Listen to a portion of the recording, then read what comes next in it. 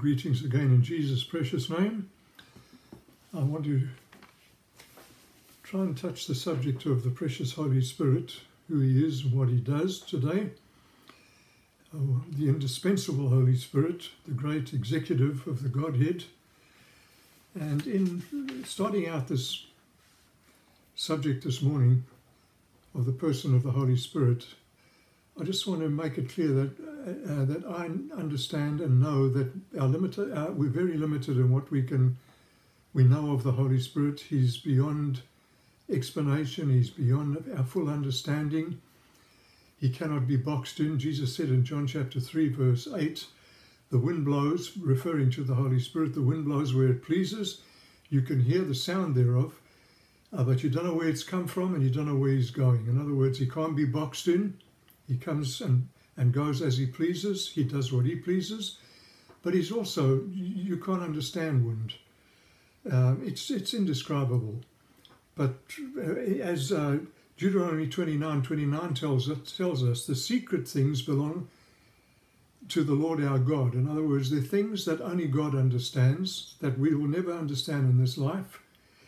But it goes on to say not only that the secret things belong to the Lord our God, but the things which are revealed belong to us and to our children.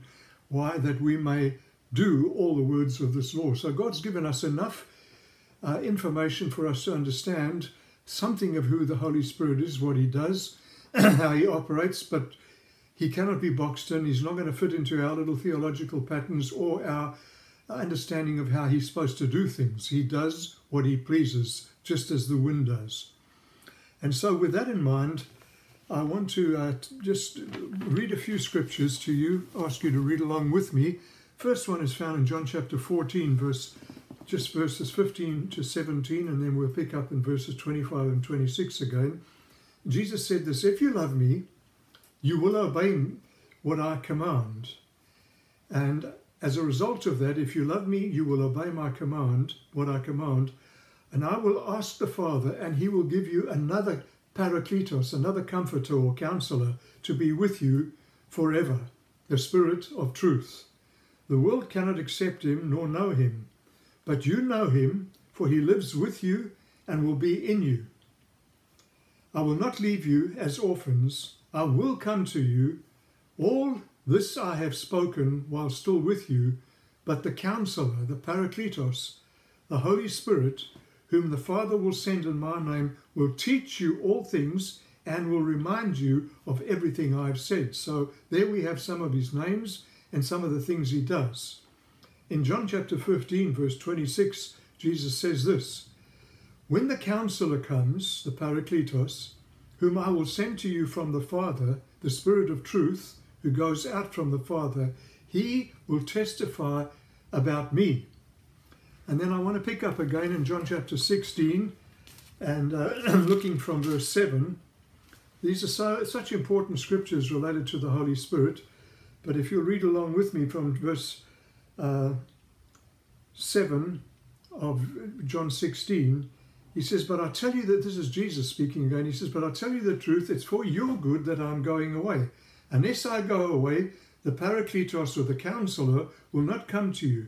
But if I go, I will send him to you. And when he comes, he will convict the world of guilt in regard to sin and righteousness and judgment. In regard to sin, because men do not believe in me. In regard to righteousness, because I'm going to the Father, where you can see me no longer. And in regard to judgment, because the prince of this world now stands condemned. I have so much more to say to you, much more than you can now bear. But when the Spirit of truth comes, he will guide you into all truth. He will not speak on his own. He will speak only what he hears, and he will tell you of what is yet to come. He will bring glory to me by taking what is mine and making it known to you. All that belongs to the Father is mine. That is why I said the Spirit will take from what is mine and make it known to you. And then I just want to read as a last little scripture for now, 1 Corinthians chapter 2, if you'll just turn in your Bibles to that quickly, please. And pick up from verse 1, just the first 4 verses, and then we'll go to verse 9. And This is Paul now writing under the inspiration of this very same Spirit we're talking about. When I came to you, brothers, I did not come with eloquence or superior wisdom as I proclaimed to you the testimony about God. For I resolved to know nothing while I was with you except Jesus Christ and him crucified. I came to you in weakness and fear and with much trembling. My message and my preaching were not with wise and persuasive words, but with a demonstration of the Spirit's power. So while he was speaking, there was a demonstration of the Spirit's power, so that your faith might not rest on men's wisdom, but on God's power. And then picking up, if you don't mind, just moving down to the 9th verse, it says this, however, as is written, no eye has seen, no ear has heard, no mind has conceived what God has prepared for those who love him, but God has revealed to us by his Spirit. The Spirit searches all things, even the deep things of God. And so it goes on, by the Spirit of God. So we have a number of things there that the Holy Spirit does, who he is, what he does. And so we'll just have a look at some of those names of the Holy Spirit again that we've seen here. The different names and the work he does reveal so much to us of why we need him, and we need to cooperate with him. Jesus said that if you love me and obey me, then I will send the Holy Spirit. So he's the Parakletos. In other words, he's the one who draws alongside. And this is such a rich word, this word Parakletos. It means, in John 14:16, it comes out as the comforter, like a precious friend. In other words, the definition is the one who makes us strong by his presence as helper, guide, and instructor. And so the Holy Spirit waits for us he wants to be our strength and weakness, our wisdom and perplexity. He wants to be our conqueror when we're tempted. He wants to be our consoler in sorrow, and so much more. And so closely associated with that, John 15:26, Jesus says, I'll send you another comforter or counselor, advocate. And when one advocate, Jesus, left, ascended into glory, the advocate, comforter, counselor, consoler, Jesus, the Holy Spirit, descended into the hearts of his disciples. And so it's he, the consoler, who takes away our griefs through the work of Jesus, applying it into our hearts, and gives us the oil of joy for mourning and the garment of praise for the spirit of heaviness, that we might be trees of righteousness, the planting of the Lord. So he supports us. He takes our side and he argues our case for us. But he's also, John 14:17, he's our companion. For Jesus says this, but you know him, the Holy Spirit, for he lives with you and will be in you. He's our companion. In 2 Corinthians chapter 13, verse 14, it talks about us having fellowship, companionship, or communion, the fellowship of the Holy Spirit. And again, once again, in 1 Corinthians chapter 3, verse 16, Paul writes under the inspiration of the Spirit and says that you are God's temple and God's Spirit dwells in us. So he is our companion. He's with us day and night. He will never leave us nor forsake us. He's there with us till the very end, no matter what comes our way. The Holy Spirit is there making Jesus real to us. And then he's also our counselor. John 14:16 and verse 26 and John 15:26 talks about him as our counselor. And he usually counsels through the Word of God. The Holy Spirit takes the Word of God and gives us the counsel that we need, where his Word becomes a light to our path and a lamp to our feet. So Hebrews chapter 10, if I can read this to you, the two verses 15 and 16, this is what the writer to the Hebrews tells us. The Holy Spirit also testifies to us about this. And he goes on to say, this is the covenant I will make with them. I will put my laws in their hearts and I will write them on their minds. And so, in actual fact, the law on our hearts is the Holy Spirit. In 1 John 2:27, John writes and says, as for you, the anointing you have received from him remains in you, and you do not need anyone to teach you. But as his anointing teaches you about all things. So he's a counselor. He's the one that uses the word of God to give us what we need when we're in trouble. Even that wisdom that comes from above, God gives to us in abundance. If any man lacks wisdom, let him ask of God, who gives liberally and does not upbraid. All right. He's also the convictor. In John 16:8, Jesus says when he comes, the Spirit of God, he will convict of sin, of righteousness, and of judgment to come, as we read of earlier on. And then he's also, sixthly, he's also the confidence giver. In 1 John chapter 3, verse 24, I'm just reading part of it. It says this: those who obey his commands live in him, and he in them. And this is how we know that he lives in us. We know it by the Spirit he gives us. So the Holy Spirit in us gives us confidence. We can trust God. He inspires faith within us. He's just such a wonderful, wonderful friend, the Holy Spirit. And then he's also the convincer. In Romans 8:16, it says, the Spirit himself testifies with our spirits that we are God's children. He removes the doubt about our new birth. He lets us know beyond a shadow of a doubt we are God's children. His Spirit bears witness, testifies with our spirits. And so, closely linked to those names and what he does are also some of the other things here that I've just used alliteration for the sake of trying to help us to remember. But he's the enabler and he's the equipper. I'm coming back to these. He's the emancipator, edifier, empowerer, enhancer, enricher. He's our guide, and he's the enlister, and we'll come back to some of these others in a moment. But he's in our enabler. It's not by might, Zechariah tells us. It's not by power, but it's by my Spirit, says God. Jesus said in John 3:6, flesh gives birth to flesh, but the Spirit gives birth to spirit. He enables us. Ezekiel 36 verse 26 tells us, I will put my Spirit in you and cause you to walk in my statutes, etc., and to do them. So he enables us. And you can have a look at Romans chapter 8 verses 4 through to 9 again. And then he's our equipper. In 1 Corinthians 12, chapter 12 through to verse 14, the gifts of the Spirit are all there for the equipping. That's not only the gifts of the Spirit as in tongues, interpretation, etc., but the ascension gifts of Jesus equip us. And he makes up for all that's lacking in us. As we read a little early on in 1 John chapter 2, verse 27 and verse 20, the anointing teaches us. But he's also the emancipator. In other words, he sets us free. The Spirit, Jesus said in Luke 4, verses 18, 19, the Spirit of the Lord is now upon me, for he has sent me to bring liberty, freedom to captives, etc. So he's the emancipator. And you can look at Romans 8, 11 to 17 too.